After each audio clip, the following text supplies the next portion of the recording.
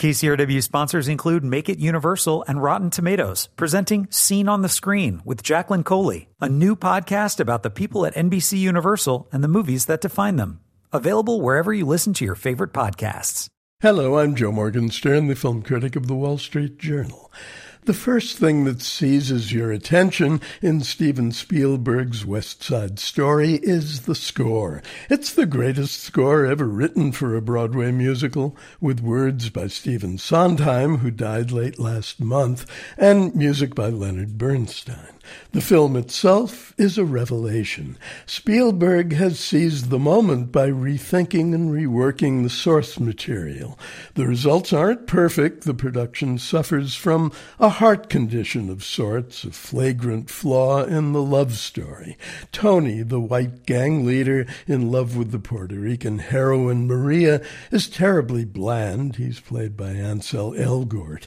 But Maria, played by Rachel Zegler, is lovely, and this pulsing musical with exultant dance numbers connects a classic of American entertainment to a contemporary audience as never before. The film addresses inequities in the casting of previous versions of West Side Story and casual racist tropes in a tale of racism's tragic consequences during gang warfare between the Jets, who are white, and the Sharks, who are Puerto Rican.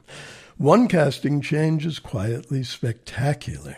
In the 1961 movie, which starred Natalie Wood as Maria, the only Puerto Rican member of the cast was Rita Moreno. She played Anita, Maria's best friend. Now, at the age of 89, this Broadway legend has a role in Spielberg's version, with all Puerto Rican roles played by performers of Hispanic descent. Moreno is Valentina, the owner of a candy store where the Jets hang out. Toward the end, she has a scene that's emblematic of this production's emphasis, which is more political than poetic. Valentina sings Somewhere, the exquisite song that, until now, has been sung by Tony and Maria as an expression of their longing to escape the racial violence that swirls around them.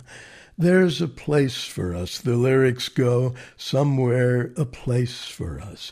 Rita Moreno sings it alone with exquisite restraint as a meditation, an expression of hope. Now the us and the we on Valentina's lips mean the group, the inclusive community that will find a new way of living in a more enlightened world.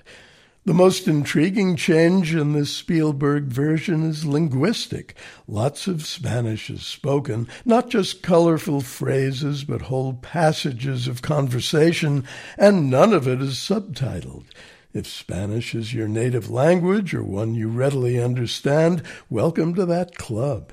If you strain, as I did, to get the gist of what's being said at those moments, welcome to another club whose membership confers an understanding of the frustration the Jets may feel.